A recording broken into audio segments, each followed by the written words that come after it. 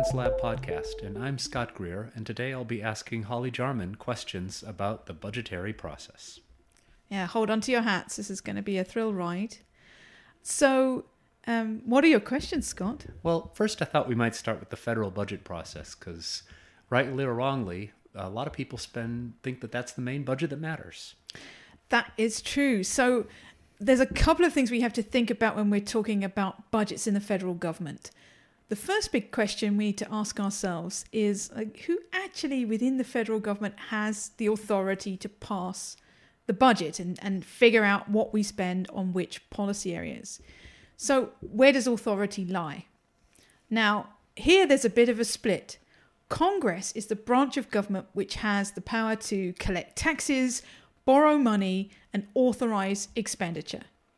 Whereas the president has a responsibility to prepare a comprehensive budget each year, which gives the executive branch some agenda-setting influence. So quite often a president will try and write a budget which is signaling to Congress the kinds of things he'd like to see. But the kicker is Congress is not bound by the president's recommendations. So, your mileage may vary here. Under the Trump administration, we've seen that members of Congress have voted in ways that have supported Trump's positions almost all of the time. So, party identity and allegiance matter here. In other words, if the leader of your party is the president in the White House, you give a lot more credence to the proposals from the White House. Whereas if a president of a different party sends you a budget proposal, you as a member of Congress don't see why you should view it as anything more than a giant work of fiction. Given that, what does the federal government spend the money on? Okay, so yeah, good question. We spend money on a huge range of things, really. The scope of government is quite interesting and extensive. And for our purposes, we kind of have to also understand the different types of spending. So sometimes we talk about discretionary spending versus mandatory spending. And understanding the difference between those two things is the key to becoming knowledgeable about the budget process and being able to talk about this at parties. So discretionary spending is approximately 30% of the total spend. And this gets controlled through 12 annual appropriations bills. So if you ever hear us talk about the appropriations process, that's the process of Congress appropriating money, which is discretionary spending. And so these bills cover things like border security, a lot of defense issues, actually, the environment, education, and training. That is distinct from some of the big programs that we cover a lot in your course of study, which are mandatory or sometimes referred to as entitlement spending. This is about 60% of the total spend of the federal government. And that's the big guns, including Medicare, Medicaid, Social Security, SNAP, unemployment insurance, military retirement benefits, and veterans disability benefits. Then we spend a lot of money on the national debt. So interest on the national debt is its own category when we're trying to understand federal government spending. And the limitation here on what Congress can actually do and on what the US Treasury can do in terms of borrowing money, there's actually a debt ceiling, which is something that has to be raised through legislation. So it is essentially an arbitrary figure that says above this amount, the US Treasury can't borrow money. And so Congress regularly has to raise the debt ceiling, which is always a controversial debate. So it's important here, look at those three categories: discretionary, mandatory, interest on the national debt. I haven't really mentioned health-related spending. If you are interested in health, you have to look all over the budget. So, for example, the healthcare and health research category makes up about 21% of non-defense discretionary spending. So it's kind of tucked away in there. So if you're going to read reports on the federal spending and the national budget and understand the national conversation around these issues, you have to be aware that you're looking in lots of different places. So some other non-defense discretionary spending categories are also really important for the things we care about, like spending to tackle the global spread of HIV and AIDS, food assistance like the WIC program, housing, education, the EPA budget. So there's a bunch of these things where we need to specifically be aware and pay attention to where that lies in the budget, and therefore which appropriations bills, as well as which other congressional discussions these conversations fall under. And in two great examples of this, medical residencies are funded by Medicare, so they're technically mandatory spending, and breast cancer research, and only breast cancer research, is in the defense budget because that was a budgetary trick a New York senator used in the 1990s to increase breast cancer expenditure by using repurposed military money. The debt ceiling. This is such a political gimmick. It was basically a trick invented by Newt Gingrich, because what happens is Congress authorizes and then appropriates money, a certain amount of money to get spent, and then the debt ceiling is they have to come along and authorize actually paying the bill. So it's exactly as if you spent too much money on your credit card, then inform the credit card company that you hadn't intended to spend that, and you'll deal with it by not giving the money. Failing to raise the debt ceiling would be a very efficient way to crash global financial markets. The reason that they adopted this charade is simply that it creates an opportunity to put members of Congress on the agenda as having voted for increasing national debt. It's pure gimmickry and very dangerous gimmickry. Right. You know, I'm with Hamilton on this one in the context that the ability of a government to actually go into debt and to borrow is really an integral feature of its overall financial planning, and the government acting as the lender of last resort, for example, and a backstop for the economy, I think is really important. Should one of us talk about authorization versus appropriation? Yeah, I think you should. So this is a really important distinction. To authorize is essentially to set up a framework for money to be spent.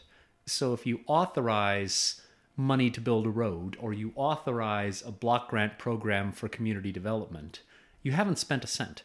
You've created a vehicle through which the money can be spent, with objectives and administrative rules and so forth. Appropriating is different. Appropriation is where you make an explicit decision to put some money into there. So on one hand, we have appropriations based on decades-old authorization legislation, so it might not be fit for purpose.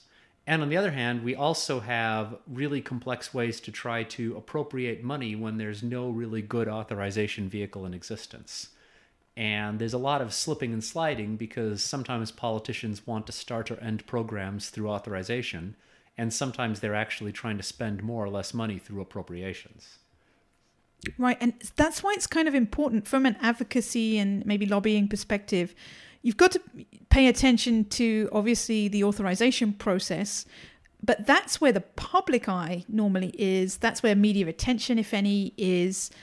But quite often the appropriations process is not followed by the general public. And so you as an advocate or as someone who is monitoring the situation on behalf of your organization in the healthcare sector, you got to pay attention to appropriations, because you might end up with unfunded mandates of various kinds and situations where the money and the money flows do not match the actual policy on the books. And so that's a difficult situation, and it's a favorite of political parties and party leadership who want to be seen to be doing a thing, but then or not even be seen to be doing a thing, undermine something without attracting a lot of visibility. Or allow something to be authorized, but then undermine the appropriations process so that it's actually underfunded over time. The Affordable Care Act is full of nice things that were authorized and got minimal or no appropriations afterward. So the federal government, if you look at it, it's basically an insurance company with an army and a navy. The entitlement spending is overwhelmingly social insurance, such as Social Security and Medicare, and the discretionary spending is, in large part, military spending. What's the process that creates this budget? Okay, are you all ready? So this kicks off in February. The president makes his or her, hopefully one day, budget requests by the first Monday in February. After that, the House and Senate budget committees hold hearings, and ideally this leads to a congressional budget resolution by tax day, which is April the 15th. These resolutions then go to the floors of the House and the Senate, where they can be amended if there's a majority vote. After that, the House and Senate get together in conference to hash things out. That results in a conference report, which has to be passed by both houses. As a concurrent resolution, that bill does not go to the president for approval, so it's a little bit different than the legislative process. The concurrent resolution does not enact changes in taxes or spending, but what it does do is provide targets for the appropriations committees. And appropriations committees are very important bodies in Congress. What's more, the other thing to know about the budget resolution is it can't be filibustered in the Senate. So we've got a situation here where the rules for the budget process are slightly different than they are for normal legislation, and it's important to know those things. The Appropriations Committee in each chamber, and then underneath that you've got subject-specific subcommittees. They use the budget resolution to form annual legislation. So it's actually a really important part of the process. And if they can't get this right, then you have two different techniques which are being used increasingly often as the whole legislative machine breaks down in the United States. One is a continuing resolution, which is what it sounds like. They resolve to keep on appropriating money exactly the way they did in the last budget. The other is an omnibus, where instead of a variety of different appropriations bills thought through by a committee and costed out by the Congressional Budget Office, they write one gigantic spending bill for essentially the entire federal government and pass it, usually with no oversight, written by the leadership, highly centralized process, lots of sloppiness. There's at least two cases where one of these omnibus bills passed into law somebody's phone number because somebody wrote down a mobile phone number in the margins of a text, and then some typist incorporated a random telephone number as part of an omnibus budget bill. In the absolute nightmare of the late Obama years, of course, Congress got so dysfunctional that they invented the nightmare of a cromnibus, in which they basically passed an omnibus piece of legislation as a heavily amended continuing resolution. The word is as ugly as the process. This, of course, though, leads us to the extent to which the budget is a backdoor way to make policy once again. Mm-hmm. And it is something called reconciliation, which is one of the many ways Americans get around the crazy supermajority rules of the Senate. What is it? Right. So, as you may know, if you've been listening to our podcasts, the legislative process is governed by rules which are quite flexible, actually. Each chamber can make those rules. And so one of these rule-governed sets of processes is budget reconciliation, which, please stay awake for this because it's super important. So it's a special procedure. It's been in use since about 1980 or so. It breaks a lot of the normal congressional rules. It's a little bit different. And a budget reconciliation bill is a piece of legislation that compiles provisions developed by a number of congressional committees. So it staples them all together. And it's used to expedite changes to mandatory spending or taxes that would normally require politically difficult changes to existing law. That's why it's tantalizing, because as Scott says, it's this backdoor way.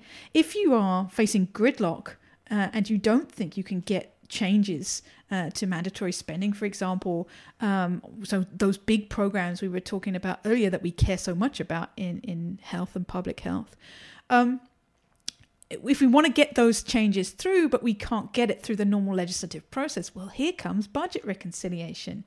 It's tantalizing. It's potentially, if you know the rules well enough, you can get things through in this way that you would otherwise not be able to get through the normal legislative process. And it's kind of invisible. So you think we don't pay enough attention to the normal budgetary process. We also really don't pay enough attention to budget reconciliation because it's so flipping complicated.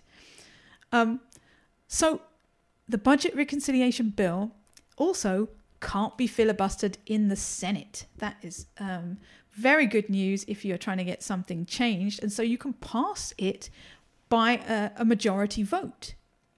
So what happens is a reconciliation directive is included in a budget resolution that instructs committees to produce legislation that meet tax or spending targets by a certain date. So, the budget committee in each chamber packages all these measures together into one bill, which goes to the floor for an up or down vote. So that's yes or no. Then the conference committee reconciles the bill, and then each house approves the reconciled bill. Then the bill goes to the president for approval. So you can see, I think, that it's very similar in some ways to the legislative process, but it avoids some of those things that often frustrate people trying to put legislation through both houses, like the filibuster. And an important, specific, nerdy thing here is the Byrd Rule. Now, Byrd was a senator, and he created the author of this rule, and this constrains reconciliation. So the Byrd Rule was designed to really prevent reconciliation for purposes other than amending mandatory spending or taxation. And it allows representatives to challenge extraneous, and I'm putting that in air quotes, extraneous provisions and get them stripped from the bill unless 60 senators vote otherwise. If you have never heard of the Byrd Rule, you are not alone. And this is absolutely illustrative of everything I'm saying here. This is a process with complex rules that are hard to understand and are not really publicly known, and may not even in normal times be necessarily focused on by people who do advocacy work, unless they're really into the legislative budget process. And so knowing how this works puts experienced senators at an advantage in this process. Now, I don't think you made it clear just how weird this is, because there's two other twists. One is that if you're going to use this process, you have to make a claim that reconciliation will be used to reduce the budget deficit over a 10-year window. Not 9 years, not 11 years. This is determined by the Congressional Budget Office, who use rules that are very transparent and clear to cost out the effects of different budget changes over a decade. They're transparent and clear. The price of that is that they're often completely bonkers. So, for example, the Affordable Care Act, the CBO assumed that every single managerial and payment system innovation would produce no efficiency gains whatsoever, because that's a nice, clear, transparent rule, that they wouldn't let anybody get by with claiming that anything could be done better and save money. The main effect, therefore, of CBO costing is that people play exactly to the rules of the CBO, and frequently, therefore, will include things that produce revenue in the first 10 years and then cost a fortune from year 11 onward, for example. So the CBO score becomes really, really important in using reconciliation, because that total sum of money has to look like a reduction in the projected budget deficit of a decade as deemed by the CBO. Now, as for what's extraneous, that's decided by the Senate parliamentarian, and it takes 60 votes to override a decision of the Senate parliamentarian. However, under George W. Bush, the Senate had a different idea, which is it only takes 50 votes to fire the parliamentarian, so they fired parliamentarians until they got a parliamentarian who would make rulings that they liked. That's exactly what I'm getting at, right? Once you think you have a handle on how the procedures work, you mustn't let yourself get into the false idea that these procedures can't be changed. These are politicians working for political gain, not necessarily, as we must remind ourselves, working for the public health or for health systems or actors. And so we have to realize that they're going to follow the path of least resistance to get political support. And that means changing rules. It means politicizing somewhat the CBO process. It means using these rules in creative ways. And Mitch McConnell is a genius at this, really. And so it was interesting to see how some of these minutiae to us, became politically incredibly charged over the period of time when the Senate was firing people and doing the other things that Scott was alluding to. We have the beginner's guide to the federal budget process there. And the takeaways should be that there is a process. it's a hybrid of two processes. One is in which committees do the hard work, and one is in which the leadership does it in a weird negotiation with the White House and the Congressional Budget Office and the other chamber. And the latter has become more and more common as the legislative process has become less and less functional in the United States. There's no really clear basis on which to say the American budgeting process is working well, because it's not forcing clear cost-benefit accountable decisions, and at the same time, it doesn't have any nice technocratic rules that make for better public policy. But if you think the federal policy landscape is challenging, albeit promising if you know what you're doing, wait till the next podcast when we talk about states.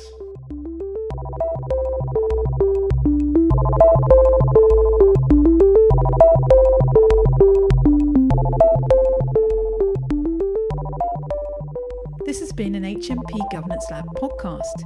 If you're interested in our research, come and visit us at www.hmpgovernancelab.org or follow us on Twitter at HMPGovLab.